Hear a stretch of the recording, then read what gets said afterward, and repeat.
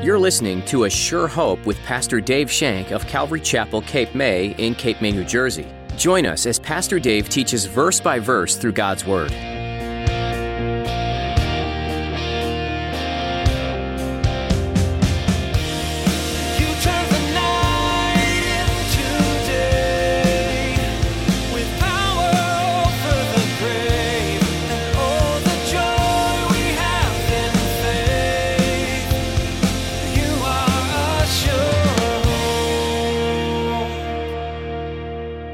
His disciples to believe that Jesus knows exactly what he's doing. He's telling his disciples to put all their trust, all their hope, all their faith in him, looking at the glorious hope, even in the spite of the circumstances. You know, when we look out and all we see are circumstances, all we see is damage and hopelessness and pain and disgust and despair and discouragement, when that's all we can see, we're looking at the wrong things.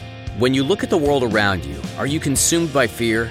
Do the circumstances of your life fill your vision and squeeze out the hope you know you should have, the hope you wish you had? Today, Pastor Dave is sharing Jesus' answer for your troubled heart and reminding us of the peace he brings. Now, here's Pastor Dave in the book of John chapter 14 as he begins his message, The Cure for a Troubled Heart.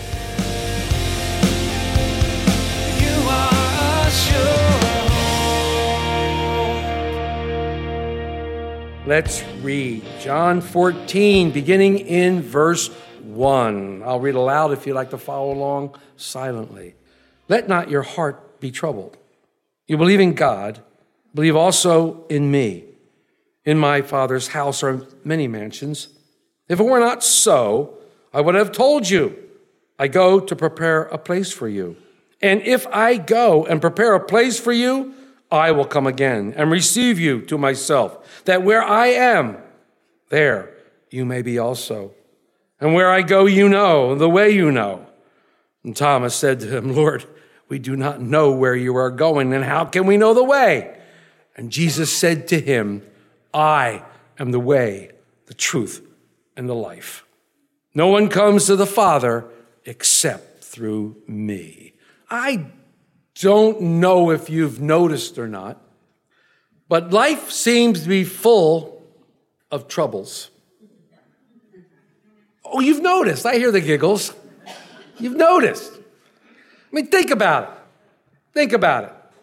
Health troubles, financial troubles, career troubles, relationship and family troubles, troubles as you age, troubles caused by others.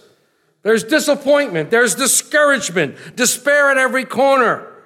Life can be troublesome, to say the least. We've seen our share of troubles. We've had loved ones pass away. There have been accidents. There have been people in hospitals with all sorts of maladies, people with financial problems, people with various illnesses. We've had disagreements. We've had personality differences, and on and on and on. You name it, we've probably seen it. Troubles. And then we haven't even talked about the world situation. We live in a world that is troubled. We live in times of great anxiety. We live in times where people are concerned about the future. We live in times when it seems the world is out of control and heading in the wrong direction. And it seems like every time we try to catch our breath, another crisis comes about, another trouble comes along. Sometimes in the midst of these troubles, we get disappointed in ourselves. We get disappointed in ourselves because we don't act the way we want to act. We want to be strong, but we act weak. We want to be successful, but we fail. We want to be liked by others, but we don't come across as mean or hard. And sadly, we miss the mark. We miss the mark. Doesn't paint a pretty picture, does it? If you add all these things together, if you add all these things up, you could say that we live a time when our hearts are troubled.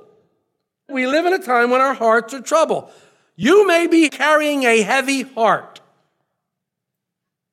You may be carrying a heavy heart of something that is befalling you or someone that you love, someone that you know.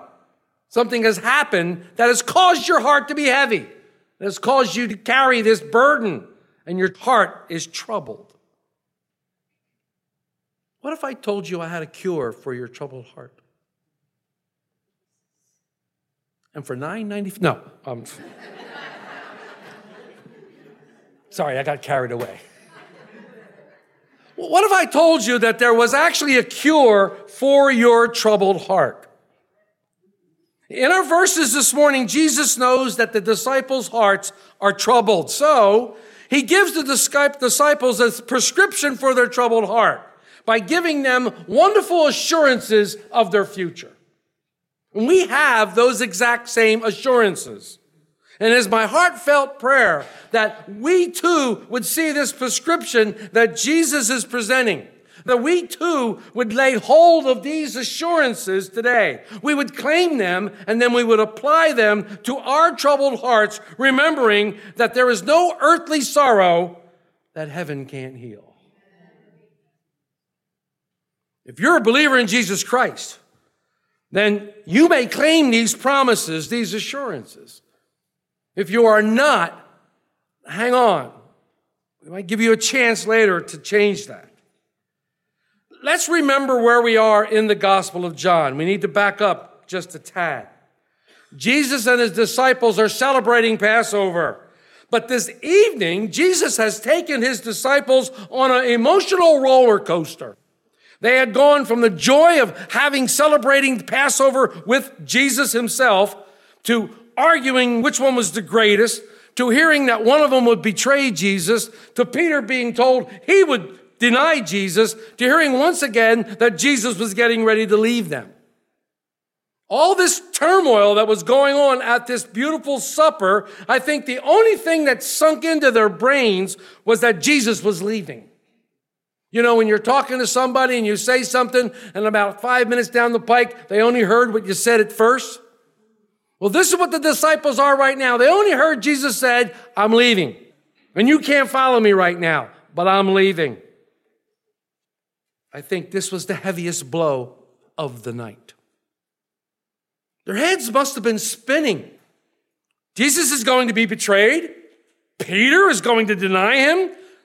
I might offend him also, and he's leaving? This can't be. This can't be happening. This is some cruel joke. Or I've awakened to a very, very dark nightmare. What is happening? Where is he going? Why can't I go with him? And if I follow him later, how will I know how to get there? I'm sure their minds were fried. I'm sure that they were steeped with questions that they couldn't find answers with. I don't know about you, sometimes I feel the same way. Sometimes when I'm in a troubled state, my mind is steeped with questions that I can't find the answers to. Although I search, I can't find those answers. But Jesus, looking into the hurtful face of Peter, the pain of being accused of denying his master, and then seeing the other disciples, knowing that it was their hearts were happening, what's going on, knowing that they were upset because of the departure, Jesus knows that they need comfort and they need it now. So what does he say to them? Well, look at 14, verse 1, part A. Let not your hearts be troubled. Let not your hearts be troubled. Jesus knows what's going on in their minds. He knows what's happening in their mind. He knows that all too well, in a very short time, their hopes for the kingdom of God are going to be dashed. Why do I say that? Because the whole time they have been following him, they expected him to establish his kingdom and overthrow the Roman government. That's what they thought the Messiah would do. They were expecting him to establish this earthly government. And according to Peter, they had forsaken all to follow him. They had given up everything. Where can we go? You have the words of life. We've given everything to you. And now you're telling us you're going to leave? He had tried many times to tell them that he was going to suffer and die at the hands of the religious leaders.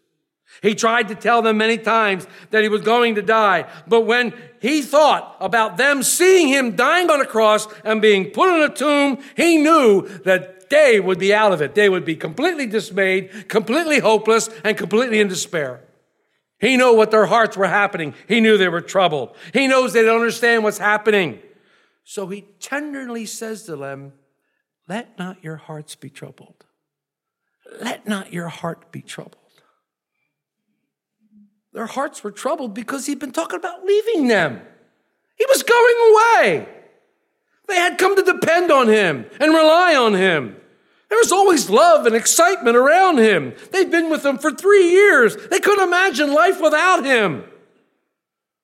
The future looked bleak. The future looked dim. And they were riddled with anxiety, which is interesting because the most common cause for a troubled heart is anxiety, fear of the future. The what if? What's going to happen?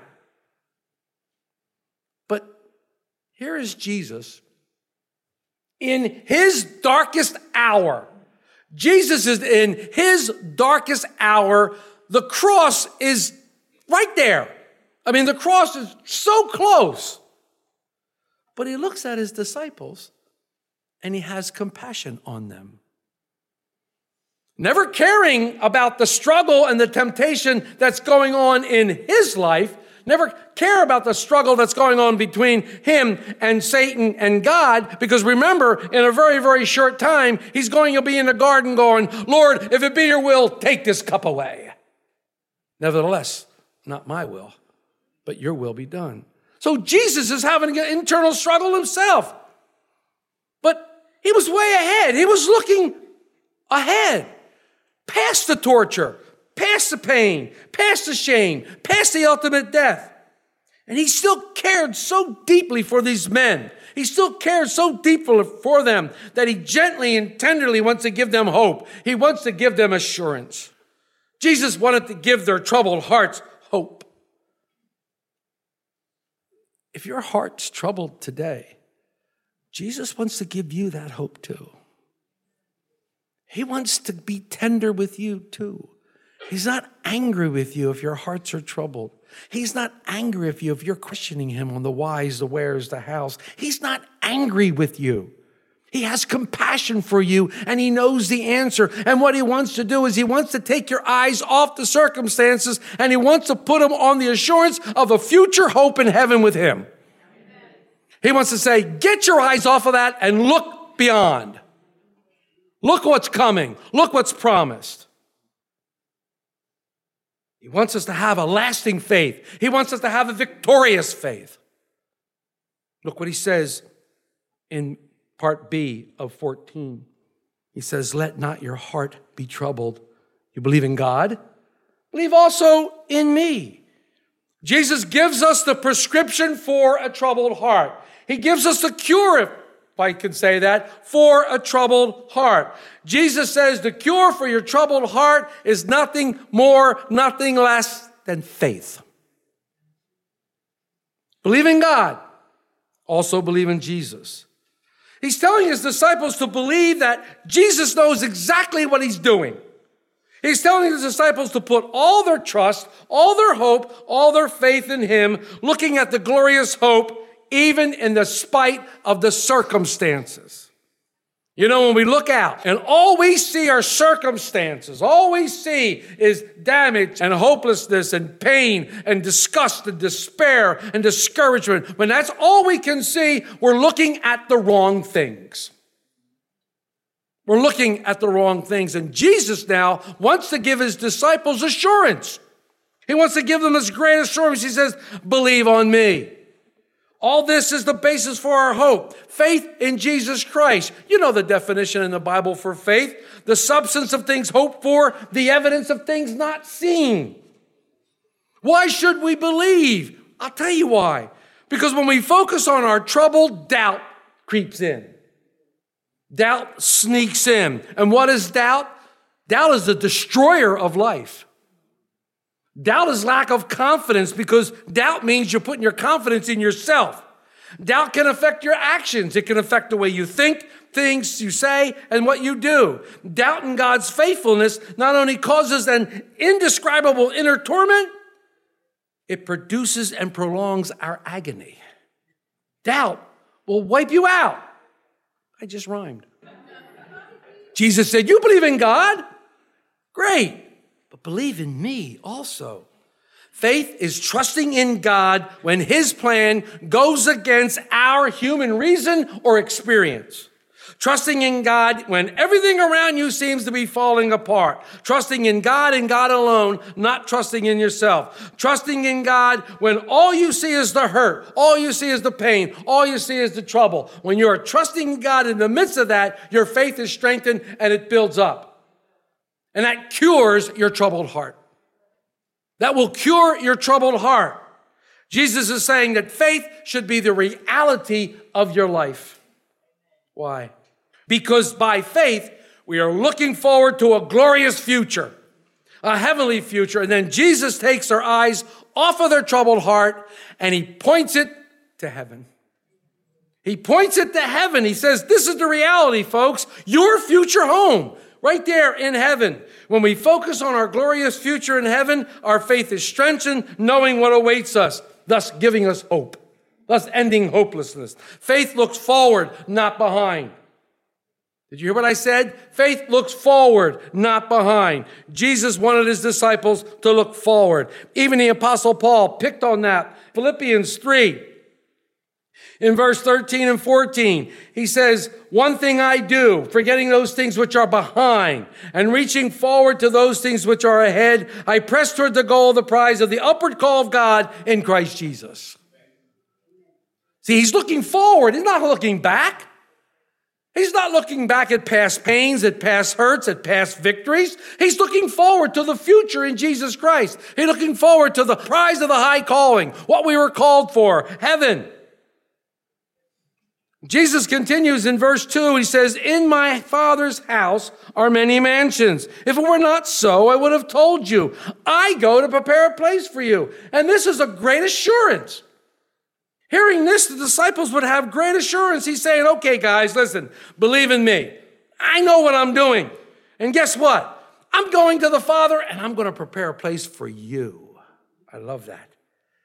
Jesus is giving hope to the hopeless. He's giving hope where there is no hope. A place where we can't even understand. A place so glorious, so wonderful that none of the writers of the Bible could explain or describe this place. A beautiful, wonderful place, a glorious place where there's no pain, no tears, no death. A beautiful, wonderful, glorious place, which is our home. Because in reality, Paul says we're citizens of heaven.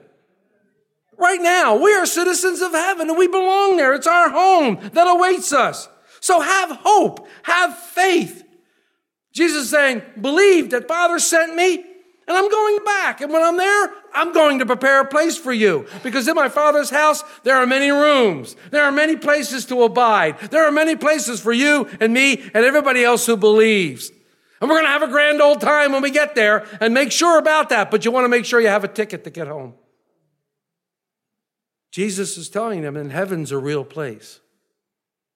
It's not some imagined fairy tale.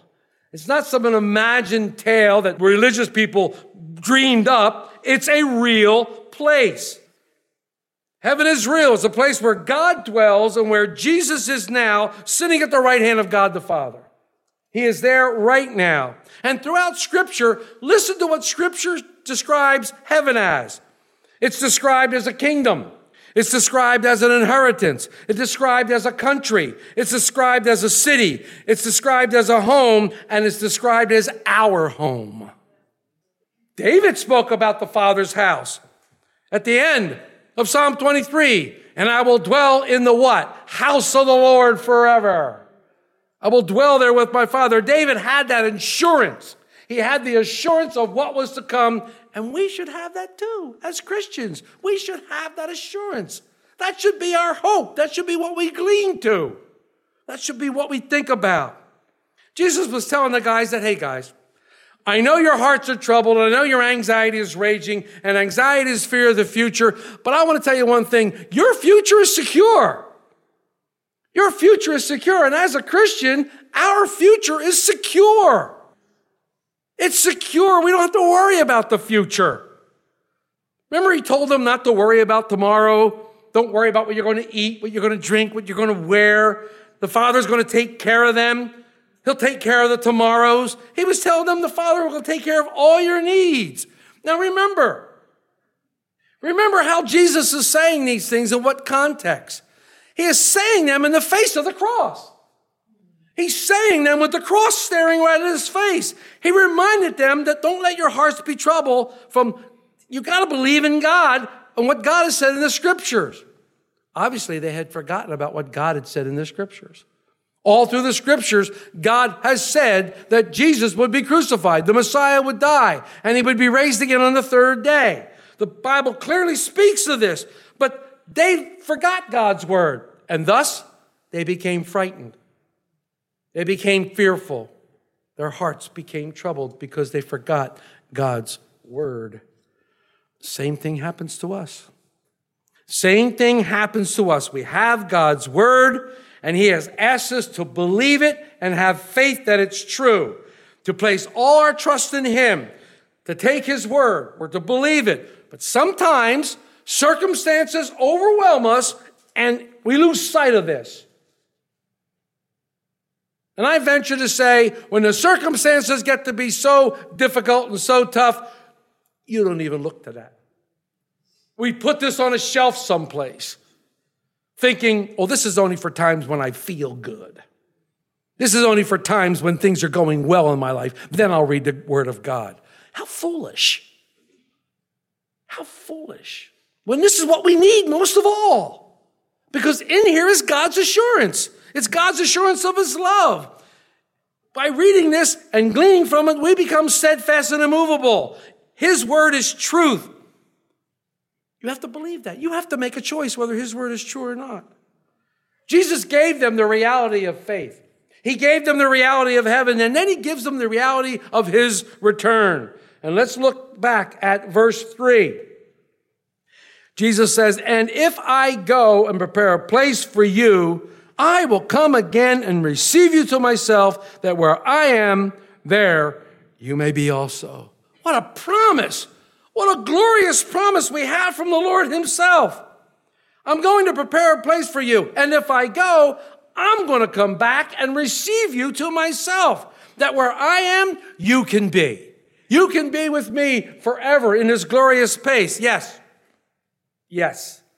Some will go through the valley of the shadow of death. Yes, they will. But those who are alive when Jesus returns will never see death.